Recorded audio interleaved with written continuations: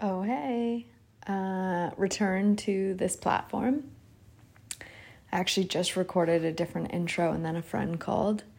So my thoughts on voice notes is I want to go against everything I know about branding or how to make a podcast, which isn't much, but I mean just the basics of how to do something.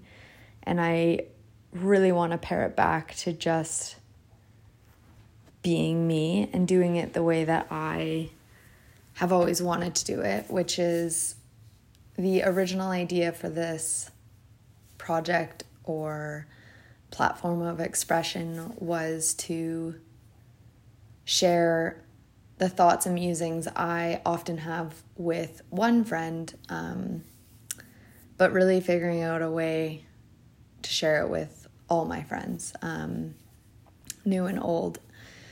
So with that, I'm going to be scrapping the intro and the outro. And I mean, this is just the decision for today's share. It might look very different another day, but it feels right. It feels right to do that. So what has brought me back? Today, I feel like I want to eat all the sugar under the sun.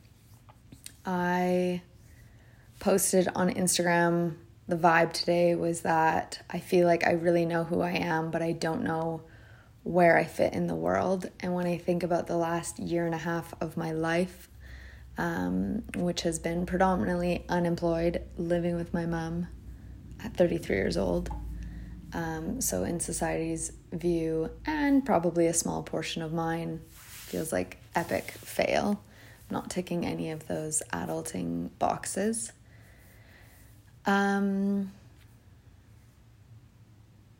I think about it, I'm like, what is this? And people send me, actually that's not true. They don't send me, but it's like things cross my path of like, oh, this must be a magic dark. Oh, this is a dark night of the soul.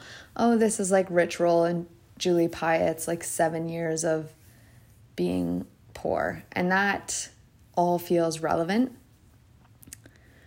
But I think that there is a bigger purpose. And I don't say that with the intention of bypassing or sort of making excuses for where I am. I say that with the knowing of the life I have cultivated up until this point has been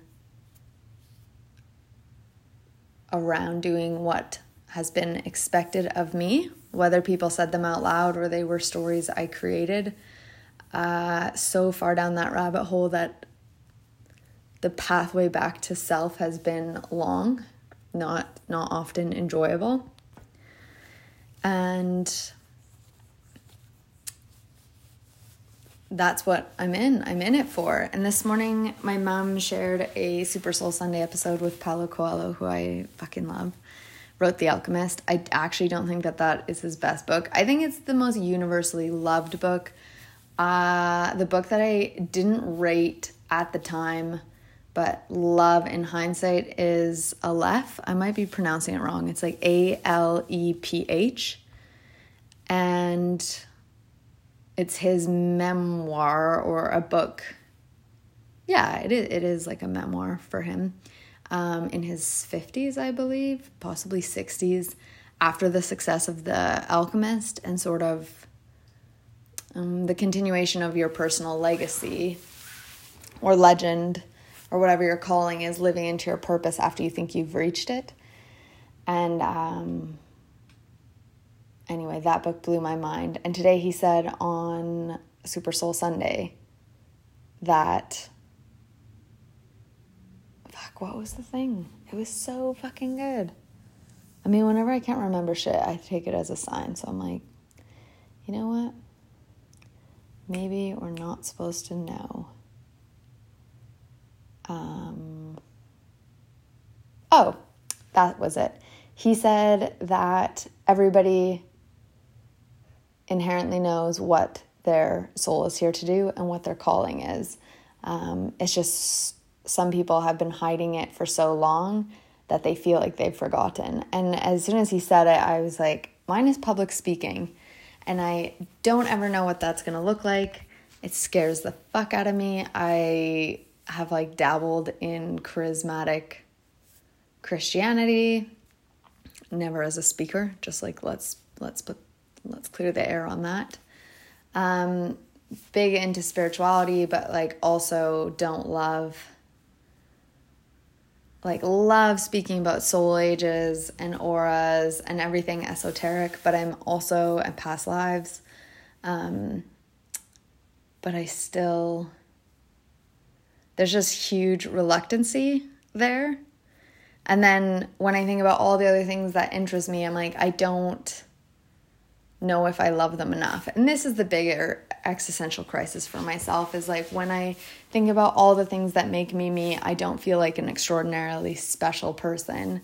I feel like who I am on a soul level is extremely special.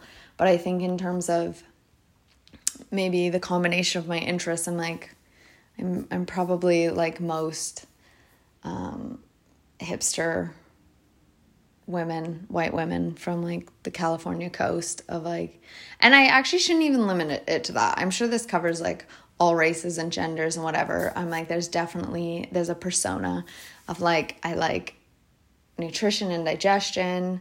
I like cooking. I like fitness. I like dancing. But I don't know. And then I like spirituality, and I'm like, I don't know. I don't have one of those things that's like, this is my vocation. And so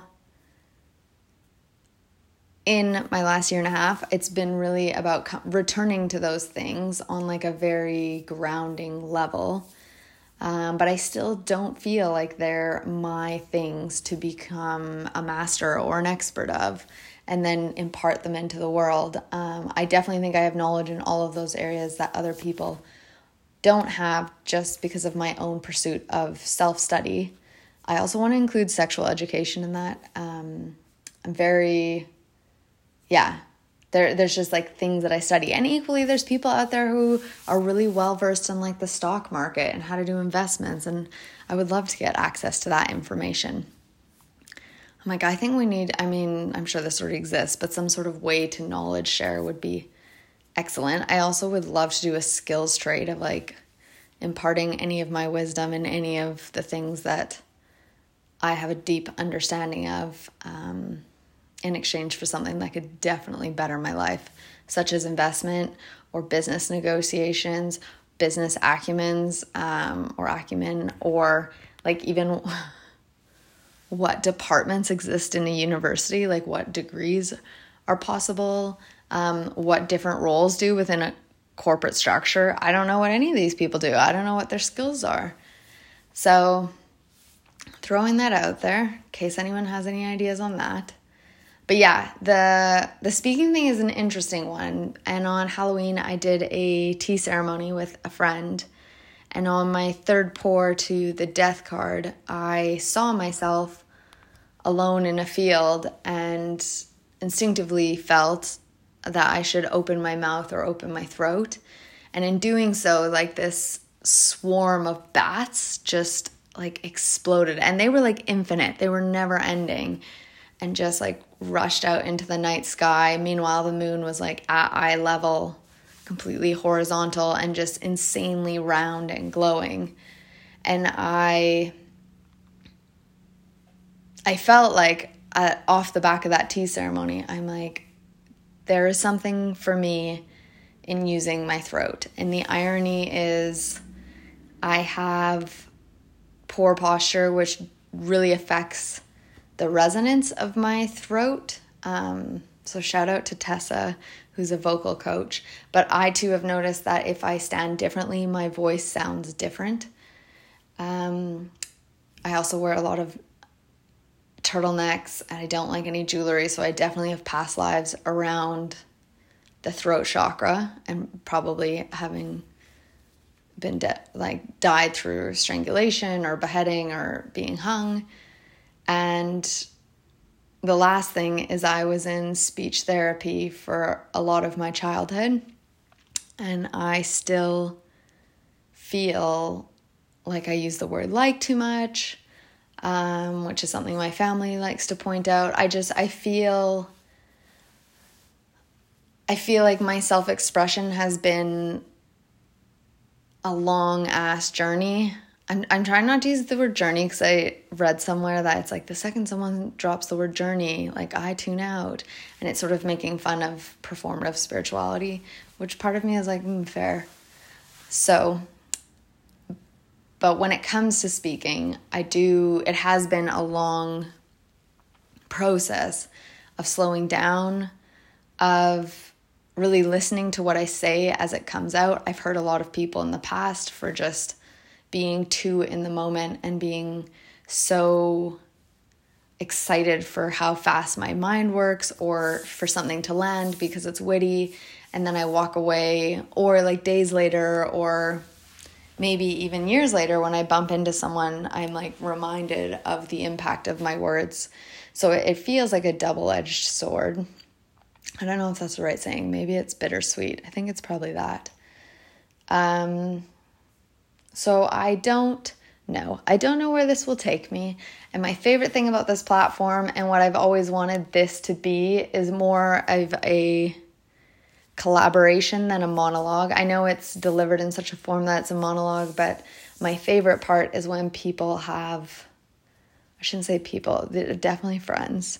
Friends have replied with some sort of insight of like, oh, this really made me think about this, or this happened to me too, or have you thought about this? So going to put that out there. I don't know what I'm going to do in this life in terms of speaking, but it's there. And when I thought about recording this today, I really wanted to talk about soul ages because it's something I'm deeply passionate about. Currently working through Ainsley MacLeod's book, The Instruction. He is the reluctant psychic, that's what he names himself, who channeled the soul ages. And then with it, there's the soul types and then the soul missions. So it's how old your soul is, what like archetype your soul is, and then, or what's like the personality, and then like why you're in this incarnation. And it's been funny because when I first dipped into Ainsley's work during my Saturn return 3 years ago, I was convinced I was a soul age 9, which is someone who is at that soul age to do a lot of healing. And although I feel like every day, that's not true, but like so frequently I'm reminded of something else I need to heal, of like, oh, yeah, I have like what feels like cinder blocks for a left hip, probably in a past life, did something there, and oh, I have shitty posture, probably a past life. Oh, I don't like jewelry, probably a past life. And it feels never ending, and that's why I was like, I'm definitely a soul age 9, because soul age 9s spend many incarnations working through healing and processing past life trauma. And I definitely have thought that was me. And then when I've dipped back into his book this time, and I know for a fact my friend is a soul age 10, she's just like textbook soul age 10.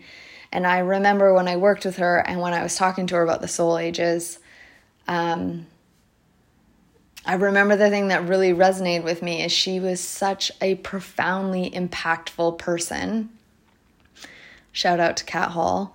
On such a macro level. And she really understood that. Like her life is not about legacy. Her life is not about being in the limelight. It's not about massive impact.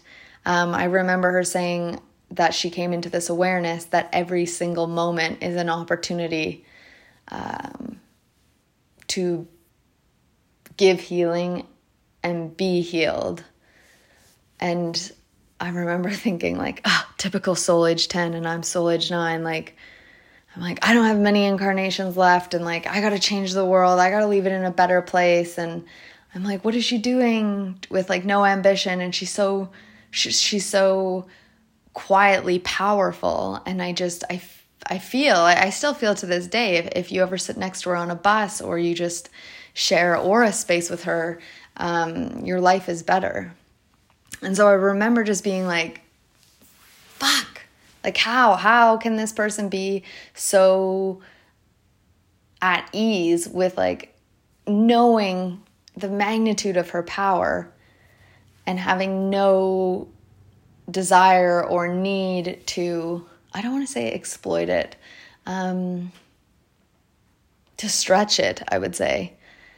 And in the time I've taken in between, since learning about that and then dipping back into his book, I have come to a greater understanding of what she meant. And when I think about what my past employments have been, I've definitely gone into them for the limelight or for what I can make of them or how I can change them. And the profound, fond memories I hold of them, like the most important thing I did is like the individual encounters I had with people and how like maybe they just do one thing differently because they met me, or maybe they've been like proud atheists their whole life, and you know, they'll like entertain a little something now because I sat next to them for 5 years at a desk. And even my time at Lululemon, it's like I feel like what Kat had taught me, I was actually living, but my ego was so focused on like, how can I impact others? How can I affect others, that I didn't realize until I left, actually, that like impact was made in the in-between. It was made in the moments where I didn't say anything. It was in the moments where I didn't deliver something that I thought like, oh my God, everybody's mind is going to be blown and no one's going to be able to like sit with what I'm about to share. And it's like, it was never those moments that landed. And even when I think about this podcast, it's like the episodes people resonate with are usually the ones I think are the worst. And the ones that I think like, fuck, that was awesome. Definitely I was a vessel of some sort. It just doesn't land in the same way. And I find that disconnect really interesting. And I think it speaks volumes to the way my ego perceives people as well. As like the people I've said this so many times when I start jobs. It's like the people I initially detest or really don't like, I leave and they're my best friends. Like they're friends I will have the rest of my life. And equally the people I immediately gravitate towards, at some point in the employment, I'm like, why did I ever like this person? Or like, how did I get that so wrong? So I find that, I don't know, maybe my discernment is fucking god awful, and maybe it's exactly where it needs to be, because it's a constant reminder of, I don't think ego is a bad thing. I actually think it enables us to explore the buffet. I think if I only operated on a completely conscious level with using just my intuition, I wouldn't learn what I need to learn from all the people that I initially like out of the gate. Usually I'm attracted by the like shiny, polished, professional, like the happiest person in the room. And the person who I feel is like trying to prove something or is like a bit too in my face, I dismiss. And I think the interplay of like the soul and the ego becomes so important because it allows you to experience both types of people, the ones you immediately feel safe with and the ones you immediately run from. And then as that changes over time, I think that's, I mean, I don't know enough about this, but I feel like there's got to be some sort of internal evolution that also happens, which is when I enter into a new space, my intuition or my soul goes into hiding a little bit, and my ego is like, that shield is strong. And so it's detecting very different people of like who I deem as safe, and probably the people that are immediately like, ooh, let's not get too close to that person. I think it's probably because on a soul level, they're the ones that can teach me the most. And there's going to be like, they are presenting a mirror or a vulnerability that I'm like, it's too much for me in that moment. I've just entered into this new space. I currently feel like Bambi learning to walk. And it's like, I don't need on a soul level to be challenged when I'm like learning the new roles and responsibilities of a position. So I think it's super important. And I didn't know I was going to talk about this. And I didn't even know I thought these things, which is a great reminder as to why I have this as a platform. I feel like I should leave it here. I really wanted to talk about, actually it is actually, okay, it's a good segue, is that I'm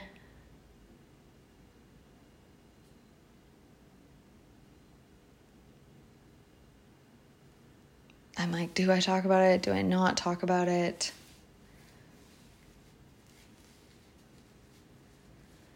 Actually, okay, so I will talk about it from a perspective of I don't in any way have this figured out.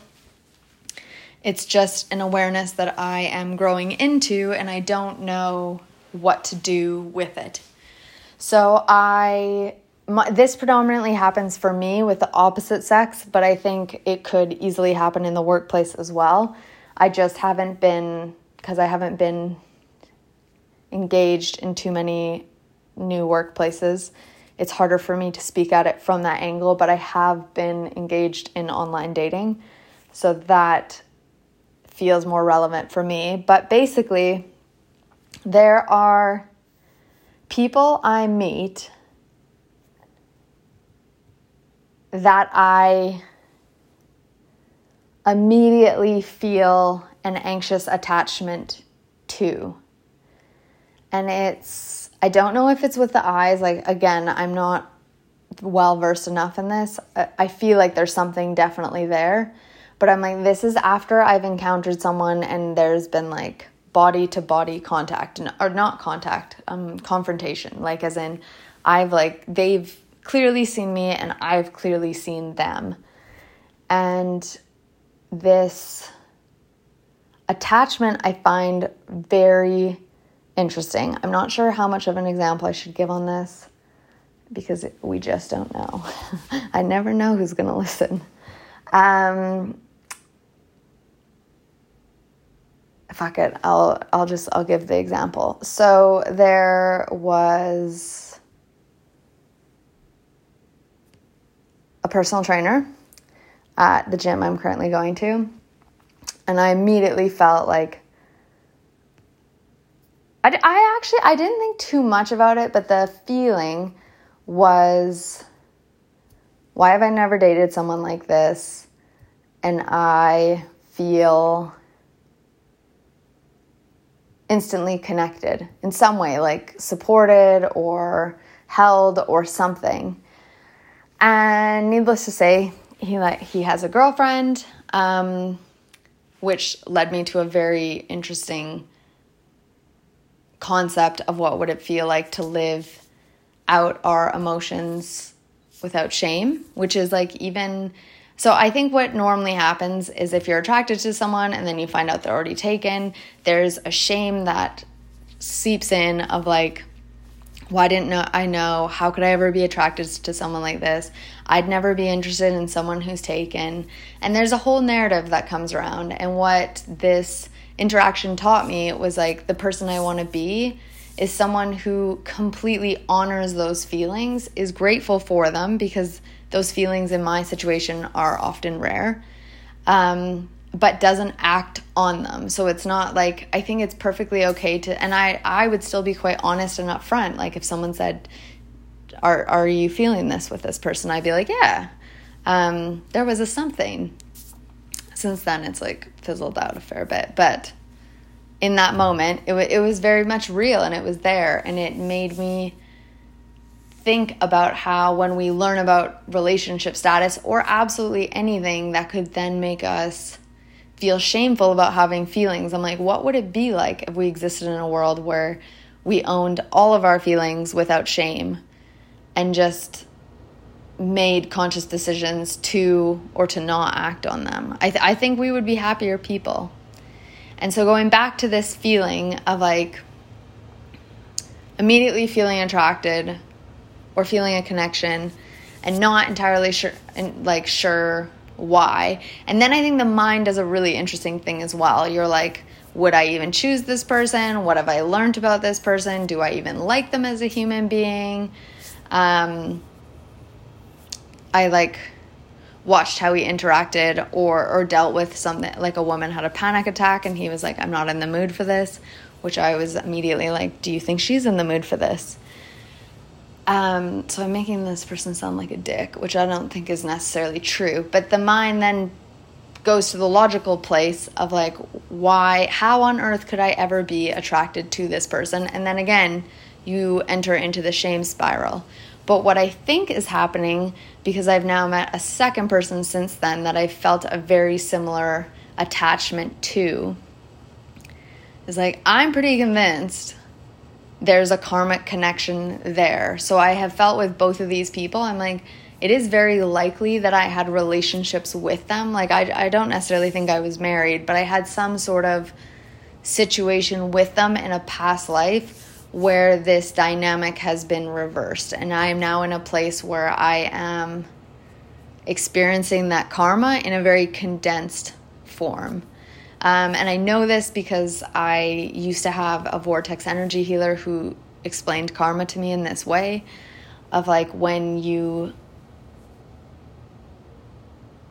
meet someone you had a karmic connection with, you will live out the pattern in reverse. So for example, she was with, in a past life, she was with this partner and he was always pining after her. And then in this life, when she met him, she was always pining after him. And it was like, it happened much quicker, but it was that like the slate has been cleared. They are back to being at square one.